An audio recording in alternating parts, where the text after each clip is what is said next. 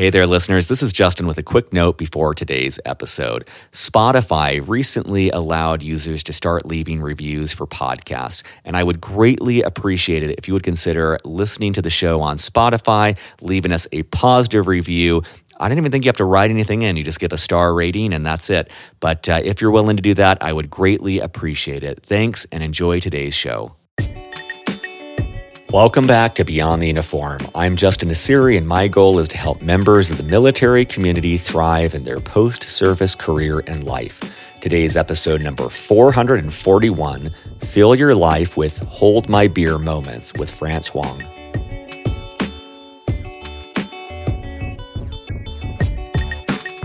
The reality is, right, day to day, no 2 days are the same. And every day at the White House, I was asked to do something I didn't know how to do, had to figure it out, was terrified I would get it wrong, and realized I was doing it eventually, right, in the end, for the President of the United States. So it was both an exhilarating and incredibly stressful experience, but made all the better and more worthwhile because you're working around just terrific people. Well, I've known France a little bit for a while here, and the glimpses that I've had into his professional background and his just personal nature have made me excited to have this interview. It's been a long time coming.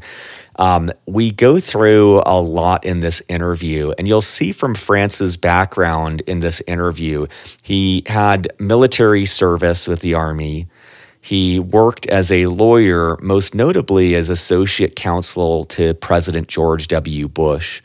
And then he's had an unbelievable entrepreneurial journey, including founding companies that have generated over $600 million in combined sales with over 1,200 employees. So he's succeeded in so many different facets, and it's easy to see why in this conversation because he's very thoughtful and deliberate about how he approaches his life, most notably through a commitment to service. There's a lot we talk about, but here's a couple that stand out to me. I loved his idea of what he calls T-shaped careers. And he's borrowing that from someone else. I forget the person who originally coined that, but it's a thought of using the intersection of both breadth and depth as you approach your career. He talks about ignoring sunk costs, and I think that's such great advice personally and professionally. He talks about what he calls these hold my beer moments where he sees that there's a great opportunity that he has to pursue. And that's led to some of the best advances in his own life and career. We talk about the difference between following a set path and openness to serendipity. And we also talk about what he learned by commissioning twice in the U.S. Army and being honorably discharged twice in the U.S. Army, once at 21, once at 35, and the differences in that. And then lastly, we talk about execution and innovation organizations and how these are two different skill sets and how you can be alternating as a leader throughout your career of judging whether it's better to be executing or innovating in any given moment. As always, at beyondtheuniform.org, you'll find show notes with links to everything we discuss, as well as over 443 other episodes just like this one. So with that, let's dive in to my conversation with France. Joining me today in Colorado Springs, Colorado, my guest is France Huang. France, welcome to Beyond the Uniform. Hey, good morning, Justin. Great to join you. So for listeners, I've chatted with France a couple times. I'm amazed at how little, he's like the iceberg. I know so little of his story, but every piece that I learn is even more fascinating than the last. A long time ago, I interviewed his co-founder at Boodle.ai for the show, but we're going to go pretty deep in this interview in a couple different directions. But let me give you the context for France's background. He is the co-founder and chief strategy officer at Boodle.ai. He started out at West Point, after which he served in the Army. His military service included deploying to the former Yugoslavia during Operations Joint Endeavor and Joint Guard, serving as the Deputy Chief of Police and SWAT Commander for Fort Leavenworth, Kansas, mobilizing in support of Operation Enduring Freedom, where he served as the executive officer of a U.S. Army Special Forces company on a combat deployment in Southeast Afghanistan. France received a master's in criminal justice from Washburn University and graduated magna cum laude from Georgetown University Law Center. His time in law includes work as a judicial law clerk to the Honorable Thomas B. Griffith, an associate at Williams and Conley, associate counsel to President George W. Bush, and assistant United States attorney in the Eastern District of Virginia. Since then, he has been on the founding teams of companies that have generated over 600 million of combined sales and employed over 1,200 professionals across the fields of law, aerospace, defense, government services, and technology, including MAG Aerospace, FH&H Law, and now Boodle.ai. France, to kick things off, anything you'd like to add or amend to that bio? No, I just have to say, Justin, you're reminding me I need to learn how to hold down a job. Yeah, it's, I was thinking about this morning. I'm like, God, you have such an amazing and diverse background. I feel like we could spend an hour on these different chapters, and it's so intimidating to even know where to start. But one thing I was curious about is, like, as you look back on your career path, it seems like there's 3 chapters here. It's kind of like military, the world of law, and then this world of technology startups. Is that how you view it? Is it these clear delineations, or how do you look back on it? It's a great question, Justin. So I'm a refugee from Vietnam. I was part of the evacuation out of Saigon in 1975. My father was a South Vietnamese Army officer. My mother worked for the U.S. Naval Attaché. And so in April of 1975, I was evacuated by the Americans as part of this great rescue operation where over 110,000 Vietnamese were brought out. And because of that, growing up, I learned about my family's history, learned about this amazing opportunity I had as an immigrant, all these opportunities I wouldn't have had I not been brought here, rescued from communism by the military. It drove me to first join the military as a way of paying back this great country for the opportunities I've been given. But more importantly, I think it instilled me from a very early desire to serve. I just never took for granted both the freedoms I enjoyed and the opportunities I had.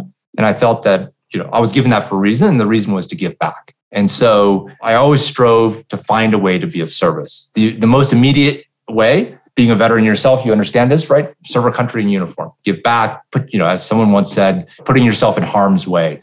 After my time in the military, I wanted to serve in a different fashion. And I thought the field of law, right? And I found a great deal of joy and professional satisfaction in serving clients the same way. And when I became an entrepreneur, I initially thought that was kind of a different chapter, like you pointed out, like a different chapter of my life. I realized at some point that great entrepreneurs are also driven by a desire to serve. And so now that I'm at this end of this kind of, those 3 different chapters, I realize they're actually all the same theme, right? Which is desire to serve, whether it's serving my country, it's serving my clients, or in the case of being an entrepreneur, being of service by creating products and services that help other people. And they help other people because they're willing to pay you for it, right? And so that's how you build a successful company. How old were you at that time when you left Vietnam? 18 months old. Don't remember a thing. Wow. I had no idea. That's just crazy. And I can imagine having that be part of your history and your family history. Like you benefit from the service of others. And I can imagine that has been part of your drive of it is interesting to see your career through that lens of service. And I think that holds up: the military service, the service in law, and then the service in startups and technology. I also wanted to ask, there's so many impressive things in your background, but the one that I've never heard on the show is the associate counsel to the president. What led to that experience, and what was that experience like? Yeah, one of the reasons I wanted to become a lawyer is I thought there was an opportunity to just kind of serve at the highest levels of government. I'd been very tactical, right? Served as a platoon leader in the former Yugoslavia, led America's Sons and Daughters as a commissioned officer. And I was very interested in national security. And so being a lawyer would give me the opportunity to develop the skills and eventually have the chance to serve at some senior level position in government. I was very fortunate that opportunity came 4 years after I graduated from law school, which is a unusual and ridiculously fast amount of time to go from law school graduate to associate White House counsel. Many people in DC, I got a lucky break because of the kindness and generosity of others. I clerked for a judge. He connected me with Fred Fielding, the new White House counsel under President George W. Bush. He was looking for somebody with a particular background. I happened to meet it and then, interviewed and got this wonderful opportunity to serve in the White House for almost 2 years. What was your day-to-day life like during that time? Like what sort of activities occupied your time? So the job of an associate White House counsel, I'll say it in two ways. So the job of an associate White House counsel is there are anywhere from, a dozen to 18 associate White House counsels. Everything in the White House is divided into kind of different areas of equities, of interest. And one of the associate White House counsels covers down on that portfolio of issues. So in my case, it was investigations and Homeland Security. I also had like the White House Military Office, the White House Communications Agency, and anything in the White House that had to do with your portfolio, you had to review it. And so anytime the president was making a decision, say about emergency declarations, because I was one of the Homeland Security lawyers assigned in the White House counsel's office, I had to review that. And so it was a big job of issue spotting and making sure that what the president's equities, the White House equities were defended, and you kind of identified any legal issues. So that's kind of like the description of the job. The reality is, right, day to day, no 2 days are the same. And every day at the White House, I was asked to do something I didn't know how to do, had to figure it out, was terrified I would get it wrong, and realized I was doing it eventually, right, in the end, for the President of the United States. So it was both an exhilarating and incredibly stressful experience, but made all the better and more worthwhile because you're working around just terrific people. As you can imagine, the White House attracts some of the most experienced and talented and motivated people. And they come to serve. And for that period of time, they kind of put everything aside. So imagine the A+ team putting in their A+ effort 24/7. Well, knowing some of your story, as I hear that, I'm thinking of the parallels to entrepreneurship where, you're learning something on a new day, but the difference here seems like the ramifications for a mistake are far higher than I associate with like traditional tech entrepreneurship, where there's a little bit more tolerance for error. So I see how that might have played a role there. And then I also see you working with these A players on their A games. Yeah. Did you notice any trends in that? I view you as someone who has operated at the highest level in the military, the highest level in public service and law, and then the highest level in entrepreneurship. Do you see any similarities or differences in the leadership style employed across those three? Yeah.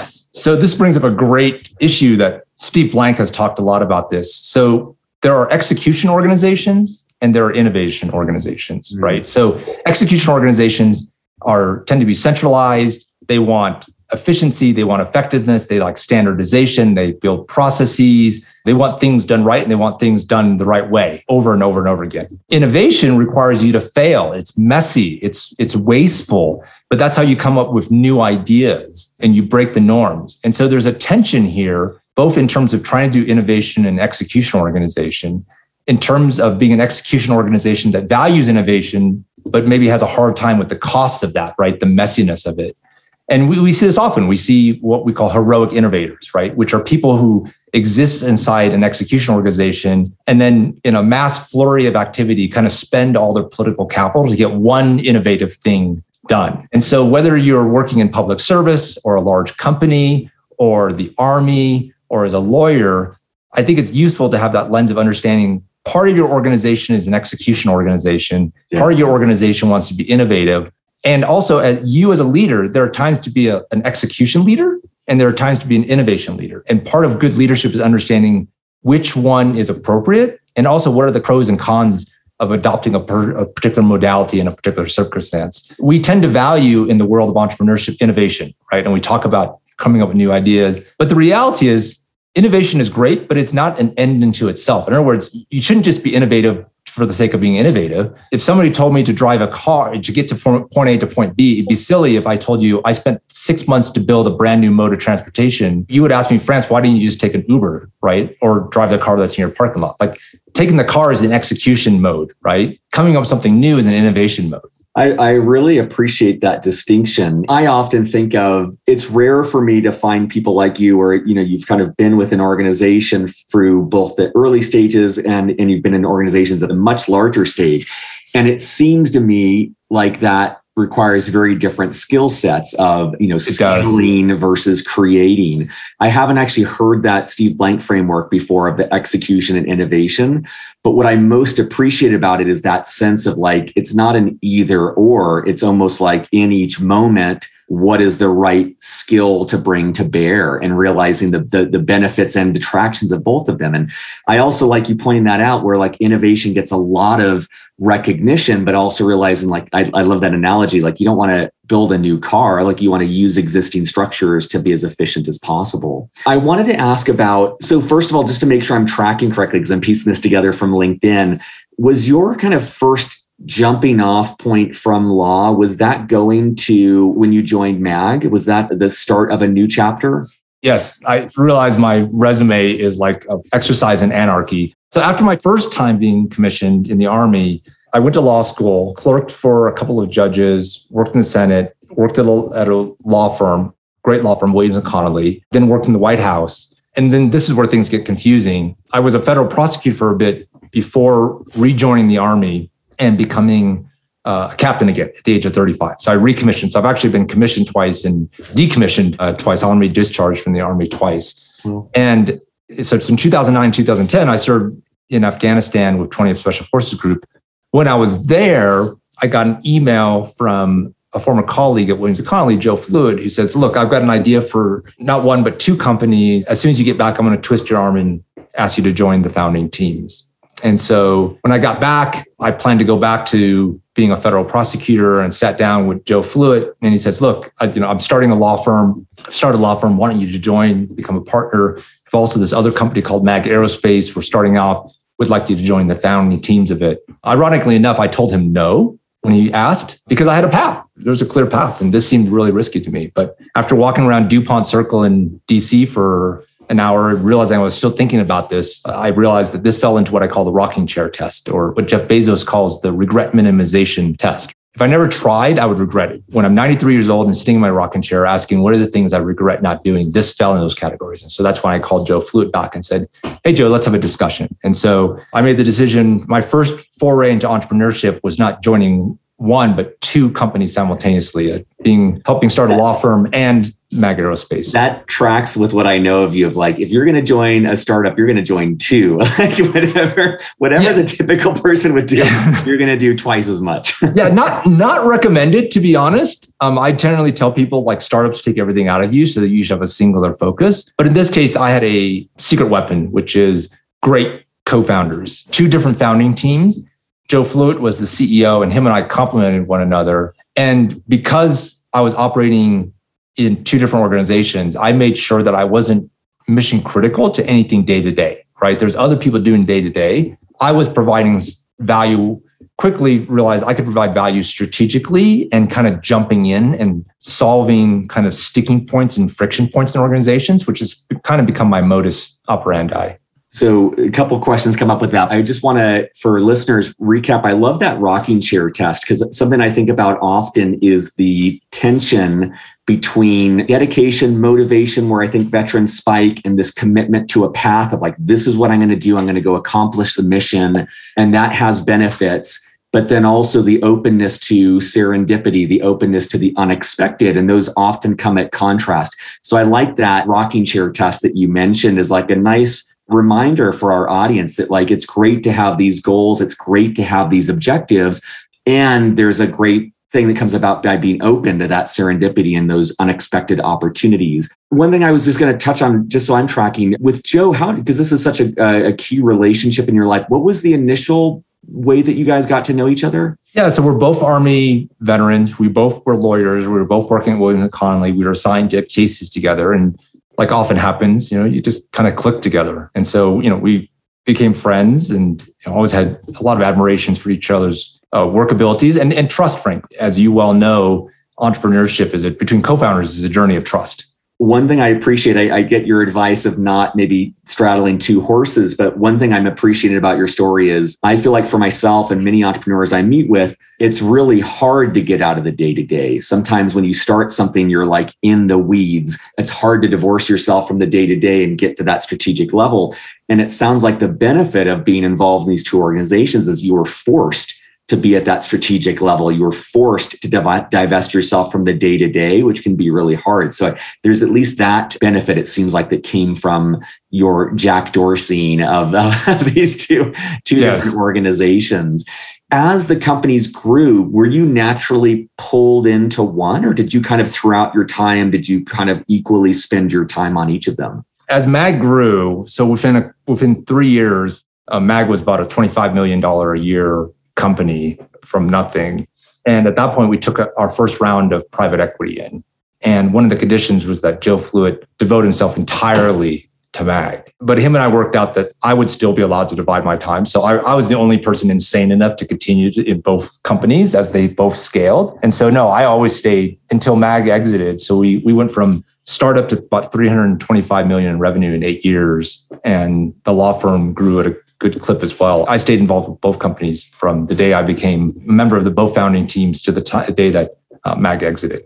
Does that fit your personality? Is there, like, in retrospect, is there a part of you that benefited from the variety? I can imagine like you're using different parts of your brain. I can imagine the cost of that, like the cognitive load, but I can also imagine how you're kind of getting different muscles and learning things in one that helps the other. So I'm just curious, like, looking back, was that actually well suited to your strengths or your personality? It was. I'd never been an entrepreneur before. I don't have a business degree. Don't come from a family of entrepreneurs. Never was really interested in business, to be perfectly honest, until Joe Fluitt approached me about an entrepreneur. So I needed a crash course. And one of the great things was, as a lawyer, my law firm FH&H serves a lot of entrepreneurs. And so as their lawyer, I was essentially deep diving into the legal problems, but also thinking about it as a business problem.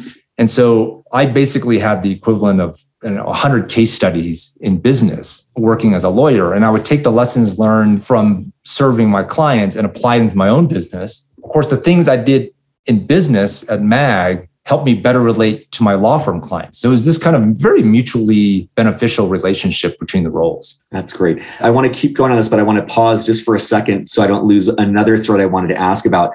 I think it's so fascinating that you commissioned twice in the Army, first at 21, I'm guessing, and second at 35. And the two questions that came up for me is, like, I'm putting myself in your shoes. I'm like, man, I was such a different entity at 35 than I was at 21. And so I'm curious, like, how you felt like you approached your role as an officer differently, given the just unbelievable breadth of experience you had at 35. But then I'm also curious about what that time period did for you. When I went to business school, it was a pause. It was a way to reorient. And so this is like so weird because it's like the opposite, where you're going back into the military, but I imagine that you gain some perspective there, and it kind of adds to your outlook on life in a way that maybe changed how you approach things when you left the military for the second time. When you're 21 and you're full of piss and vinegar and you can floss with barbed wire and you can chew concrete, like, going off to war is just a great adventure, right? At the age of 35, when you have something to lose and you're more cognizant of the fact that you're not invulnerable, and it's a much more meaningful decision. On the flip side, or maybe this other side of the same coin, you're also much more deeply appreciative of the opportunity, right? So, why did I do it? I did it because a good friend asked me to be his XO, and that's what you do. I did it because I'm a Service Academy graduate, and I'm here because of the service of others. And this is what Service Academy graduates are called to do: go to the sounds of the guns. And in my case, I wanted to do it because other people answered that call and helped bring me here. But I also did it because the opportunity to once again lead America's sons and daughters. Like, it's a very special thing to serve alongside and have responsibility for, whether it's soldiers, sailors, airmen, or Marines, and the opportunity to serve alongside special operations forces and to lead them. It's just a privilege. And I was deeply appreciative of how rare that is. There's a phrase I often use, right? Fill your life with hold my beer moments. This was a hold my beer moment. I think when you go to combat at the age of 35, you're a lot more cognizant of what's at risk. You're also a lot more deeply appreciative of what you're gaining from it. And, I'd spent at that point 2 years working in the White House, working at the highest levels of government. I was ready to go back to, serving alongside soldiers and being at the other end of this spear. And it was, for me, I know this sounds strange, but combat was actually in a way kind of cathartic. Like, there's a clarity that comes from being in combat. You know what's important. Right. And so life in DC, working in government, balancing things. It's complicated. Combat isn't. You take care of your soldiers, you get the mission accomplished, and everything else kind of fades away.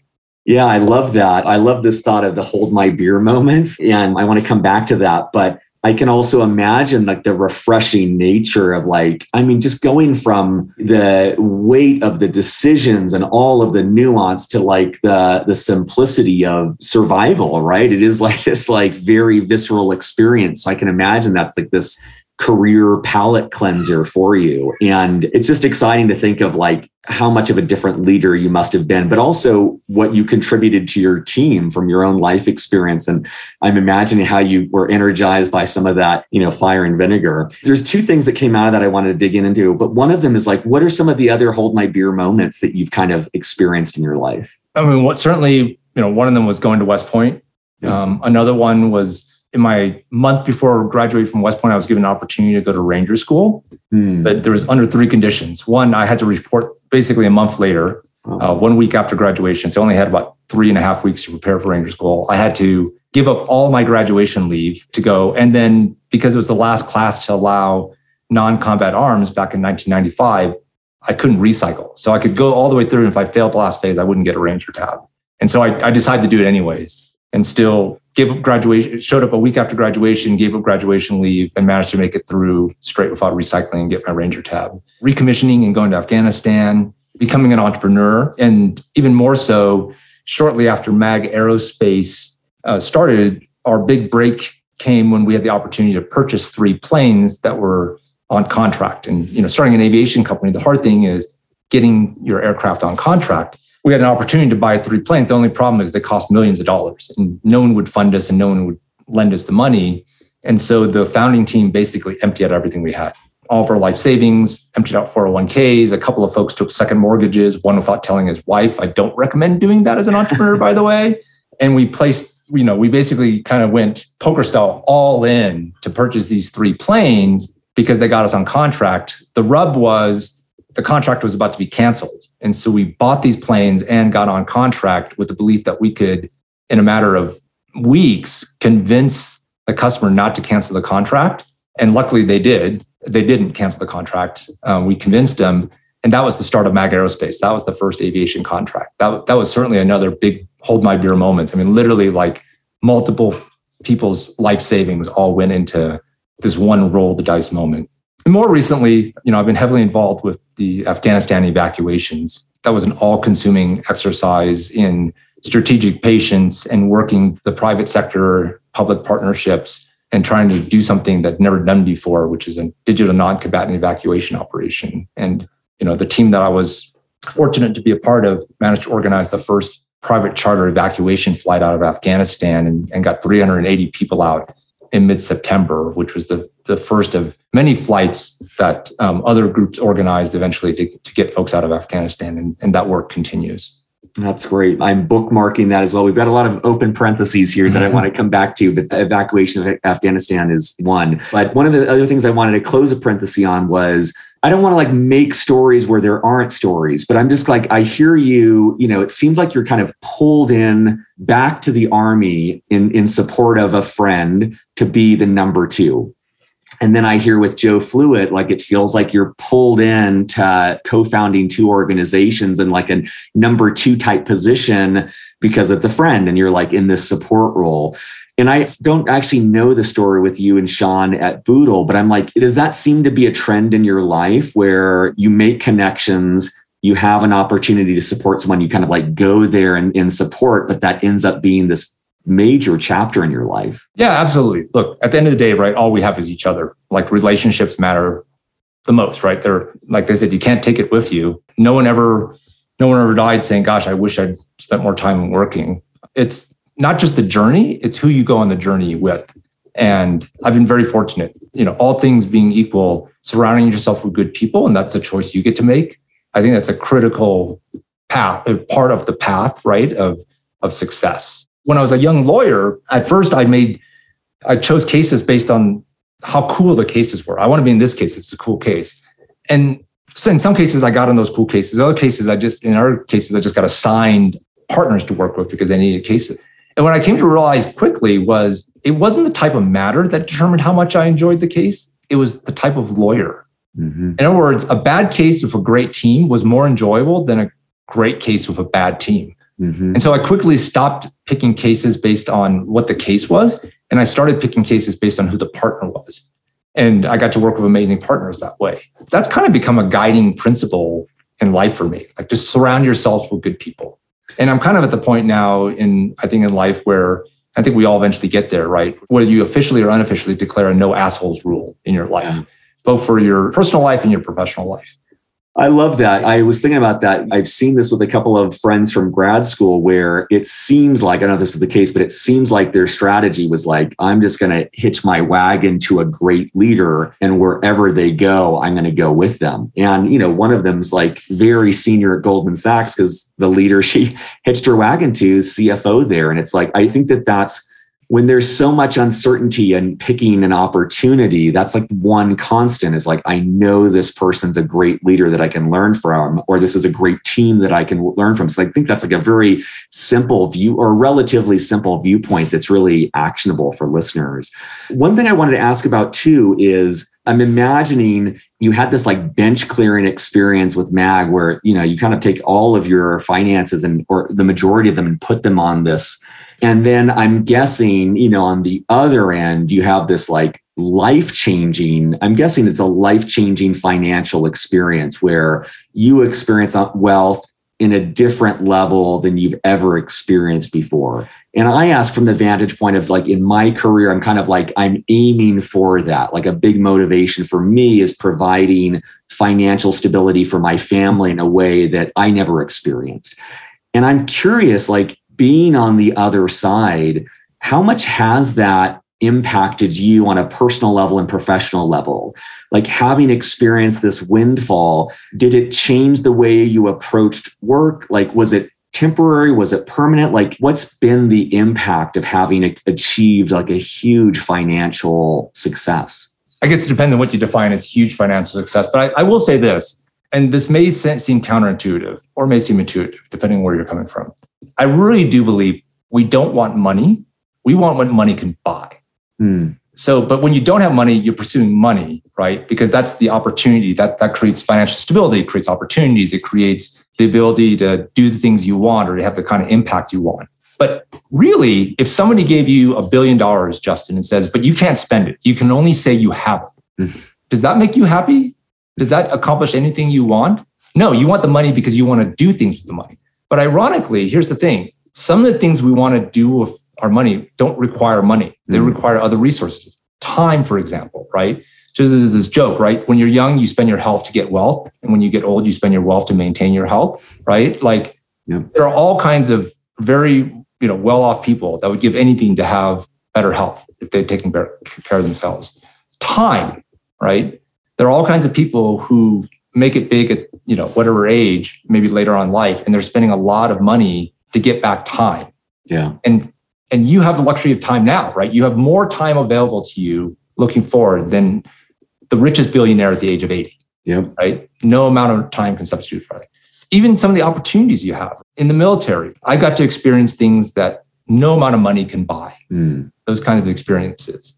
And so I would say this, right? In terms of being wealthy, ask yourself, what would you do with that wealth? And then ask yourself, do you need wealth to do those things? And don't wait. Be rich today. I love that. As you say that, like one thing I'm aware of is like, I have like a 3-year-old, so that's very top of mind. And so it's like the story is, well, wealth makes me guarantee that he'll be safe, which is actually not true, right? Like I know lots of people who are wealthy where their children get sick or get hit by a car. Like there's no, like what I'm going for there is security that's just an illusion that's not actually there. But I love that framing of just kind of like, it's almost like getting to the end state. Like, what do you want? Like there's that parable probably everyone's heard where there's like the young man who sees the guy on the beach, who's running his fishing operation. And he goes through like, oh, buy all these boats and expand your operation. And and the old man is basically like, to what end? So he's like, so you can sit on the beach all day. He's like, that's what I'm doing right now. Like, why do I need to extend all of these things? Right. So I love this sense of like being clear on what you're wanting, and money might not necessarily make that difference. It might come down to health, wealth, experiences, these things that we can have in this moment. One thing that we had talked about briefly when you and I spoke last was, I just asked something to the effect of like, oh, would you go back into politics? And what I remember you saying, and correct me if I'm wrong, what I remember you saying was that something to the extent of like the impact you can have on business through business actually kind of exceeds the impact that you could have through politics. And I'd love to unpack that a little bit. Your sense, having gone through military, politics, and business now, of how you think about making the world a better place. Yeah, I think it comes back to service, right? The question is, for me, how do I best serve? And look, politics, we need good people to run for office, because if good people don't run for office, they don't win office. And if good people don't win office, we don't have good people leading our country. And political service is service. It is a massive sacrifice for your family, for yourself, for your finances, perhaps. And so, I admire anybody who takes that plunge. For me personally, I have many ways that I want to make a difference. I personally feel like at least at this point in my life, who knows in the future, I feel like I can have more of an impact out of political office than in political office, or at least the opportunity cost of running for political office is pretty high. And, though I do admire all my friends that, and colleagues that, have run and have won and are serving. That's great. What about, what's your sense on, now that you're, Boodle, it's smaller than MAG was when you left. How is your experience with entrepreneurship different this time around? This is, I guess, your third or fourth time, in an early stage environment. What's different this time? I think you've seen the stat, right? 97% of seed stage companies fail. When people ask me, what should I be prepared for as an entrepreneur? I always tell people failure. The dirty secret of entrepreneurship, not so dirty for anybody who's been an entrepreneur, is it's mostly a life of failure. Like, you're going to get things wrong. You're going to get product market fit wrong. You're going to get go to market wrong. You're going to make the wrong hire. You're going to probably make bad engineering decisions, make a bad decision as a co-founder. Like, that's part of entrepreneurship. And we often tend to think that successes are the result of us and failures are all extraneous circumstances, right? There's no magic secret. Like, just because you're successful once as an entrepreneur doesn't mean you're going to be successful again. And particularly, MAG was a government services company in the aerospace field and a technology company, but mostly services. The law firm obviously is a professional services business. I helped start a co-working space, which is a different business model. Boodle is my first go-round in a technology SaaS startup. And so, it's a lot of hard learning. I've got an amazing team, an amazing co-founder, Sean Olds. We are fighting the good fight and got some good early traction, but every startup is its own adventure with its own challenges. I think for me, the joy of creating something with a team, that's the constant. And this goes back to what we talked about earlier about surrounding ourselves with good people. And so I would say one thing that, we've striven, me and Sean and the other leaders at Boodle done to do is create a great team with a great culture and use that as the foundation for a company that can grow and scale. That's great. One other thing I wanted to ask about was, and then we'll get to Afghanistan, but I feel like, so many people who listen to Beyond the Uniform, they're either leaving the military, thinking about their first job, or they've been out for a while and they're thinking about a career change. I kind of envy the people who at age 7 said, I want to be a doctor, and they just focused on that. They specialized, like all of their effort was pushed in one direction. You, to me at least, I experience you as someone who's the opposite, where you've had this buffet approach to your career and life, where you've sampled so many different things. And then even in a startup sense, co-working and AI company and a government contract, like there's so much variety there. What advice do you have for people around that sense of specialization and focusing and really building career capital in a narrow field versus more of what seems like your story of like having a very broad experience that seems to have served you really well? So I'm going to borrow something that I heard Ambassador Kimmett, West Point graduate, say at a lunch to a group of cadets. He talked about being a T-shaped person. So a T-shaped person has a specialty, right? So that's the stem of the T. They pick something and they specialize and they get good at it. Try to be the best in the world, because you need depth, right? we all need a vocation. And whether it's being a lawyer or a software developer or a finance person, you pick something, you get good at it. But in today's world, right, where things are changing so quickly, you also need breadth. Yeah. And so as you're building your depth, you also want to build breadth in other areas because the opportunities are all at the edges, right? It's where emerging technology meets the taxi cab industry, and all of a sudden you produced Uber, right? It's two different things, meeting, and that intersection creates opportunity. And so you want to be a T-shaped person. And eventually, as you get older, if you have the opportunity, you add additional stems to your T.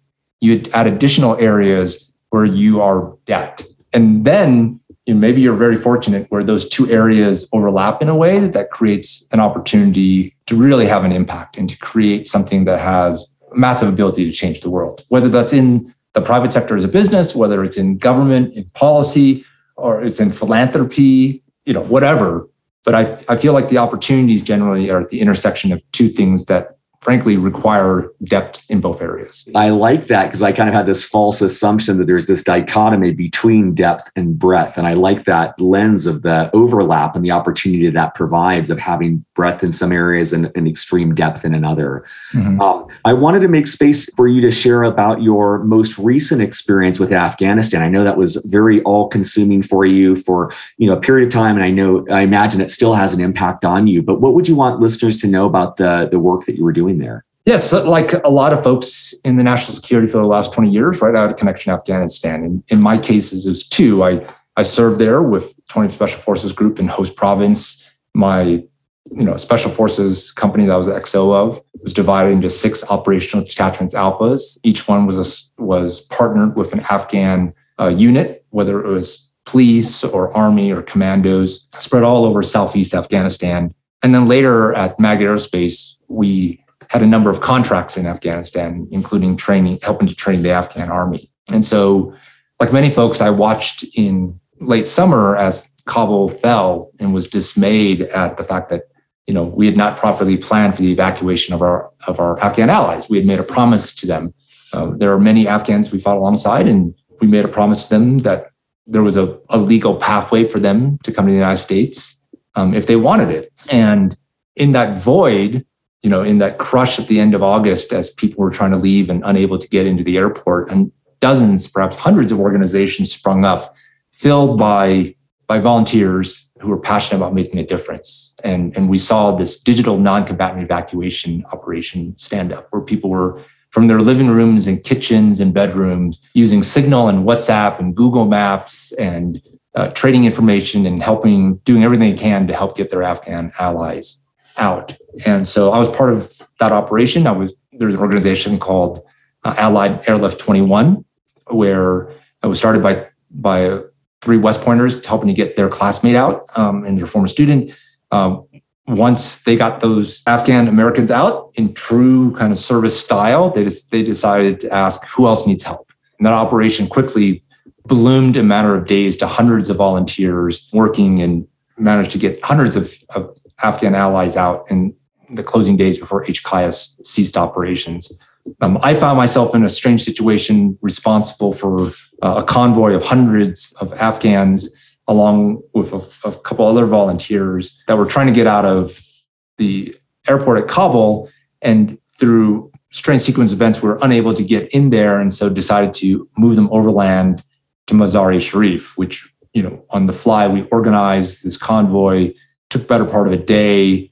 We were hoping to fly them out of Mazar-e-Sharif. We were able to do that. So again, on the fly, we quickly find them safe housing, safe food, secured them, keep them safe as Taliban forces moved up from Kabul to Mazar-e-Sharif, and then worked through the unbelievable challenge of getting a flight authorized, both from the Taliban, from the State Department, from the government of Qatar.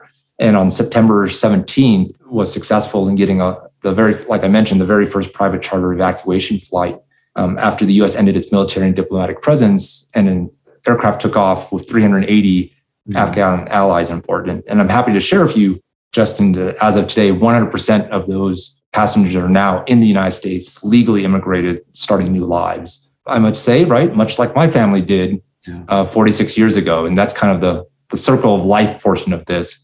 And I'm passionate about this, not only because of my service in Afghanistan and my companies work there, but also because when I look at these Afghan families, I see my own family there. Yeah, it's wild. That's one thing that was occurring to me for the first time as you were explaining that, is like how full circle it is, and how, for someone where service is very clearly one of your foundational values, that the service that made the difference in your life and your family's life, like you've paid that forward in such an unbelievable way in all of these it's just crazy to think of someone from Afghanistan 20 years from now might be recounting this story as the genesis of their history of service. So that's really beautiful. I always like to leave an open-ended question for the end. And that's that, we've covered a lot of ground. There's a lot that I didn't ask about though, but I just wanted to make space here at the end. Is there anything that we didn't talk about that you want to make sure you leave listeners with before you wrap up? Yeah. One of the things I often talk about, people kind of comment on the fact that I'm appear to be unemployable. One of the things that's contributed out is one of my core philosophies,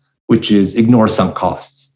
Oftentimes, I think we hold ourselves back because we say, well, look, I've already invested so much in X, right? I've already been in the Army 5 years. I can't leave now, right? Or I got a degree in paleontology. I hate paleontology, but I spent 3 years getting a PhD. I got to be a paleontologist. Who says so, right? Like if you're wherever you're at, right? Personally, professionally, the question, there's that old thing. You can't do anything about the past. The future's yet to come. The only thing you can affect today. So the future's in the past. Another way of saying that is ignore sunk costs. Don't restrict and limit yourself based on your belief that because I've invested X, I need to get some kind of return on that. Yes, you've invested X, and X is a sunk cost. So in terms of future decision-making, if X is helpful to you, great, capitalize on it. If it isn't, then chalk it up to, this got me to where I'm at and I'm going in a different direction. So I'm a strong believer in that mantra of ignore sunk costs. I really appreciate that. I like the sense of beginner's mind, because I so often, I cling to old emotions that aren't even alive today, or I kind of cling to old experiences. So I like that sense of ignoring sunk costs, because it gives you that fresh ability. And especially for listeners who maybe they've had 20 years in the military, and like maybe they're moving on, and maybe they have some story about how that hinders them. And you can approach it with that fresh perspective of like, you're starting new now and you've got a lot of road ahead of you. France, thank you so much for your time today. For our listeners interested in keeping abreast of what you're up to, where can they kind of follow what you're up to? Yeah, follow me on Twitter at FQ Hoang, HOANG, or just always reach out. Always look forward to hearing from fellow entrepreneurs, fellow veteran entrepreneurs in particular, or people who are making a transition, and if I can be helpful. So you can reach out to me at France@Boodle, BOODLE.ai.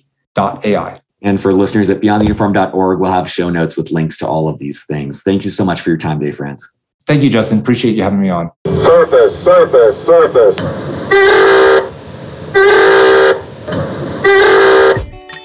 Beyond the Uniform is written and produced by me, Justin Nassiri, with the help from our Chief of Staff, Steve Bain, our editor, Lex Brown, and our Head of Social Media, Janelle Hanf. We are an all-volunteer organization and would greatly appreciate your help in any of the following ways. First of all, spread the word.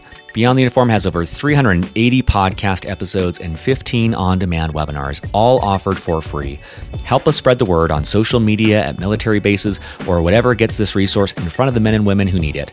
Positive reviews on iTunes go a long way towards this as well. Second of all, sponsorship. Beyond the Uniform relies on sponsorship to keep us going. There is so much more we'd like to do, but just don't have nearly the resources to do it.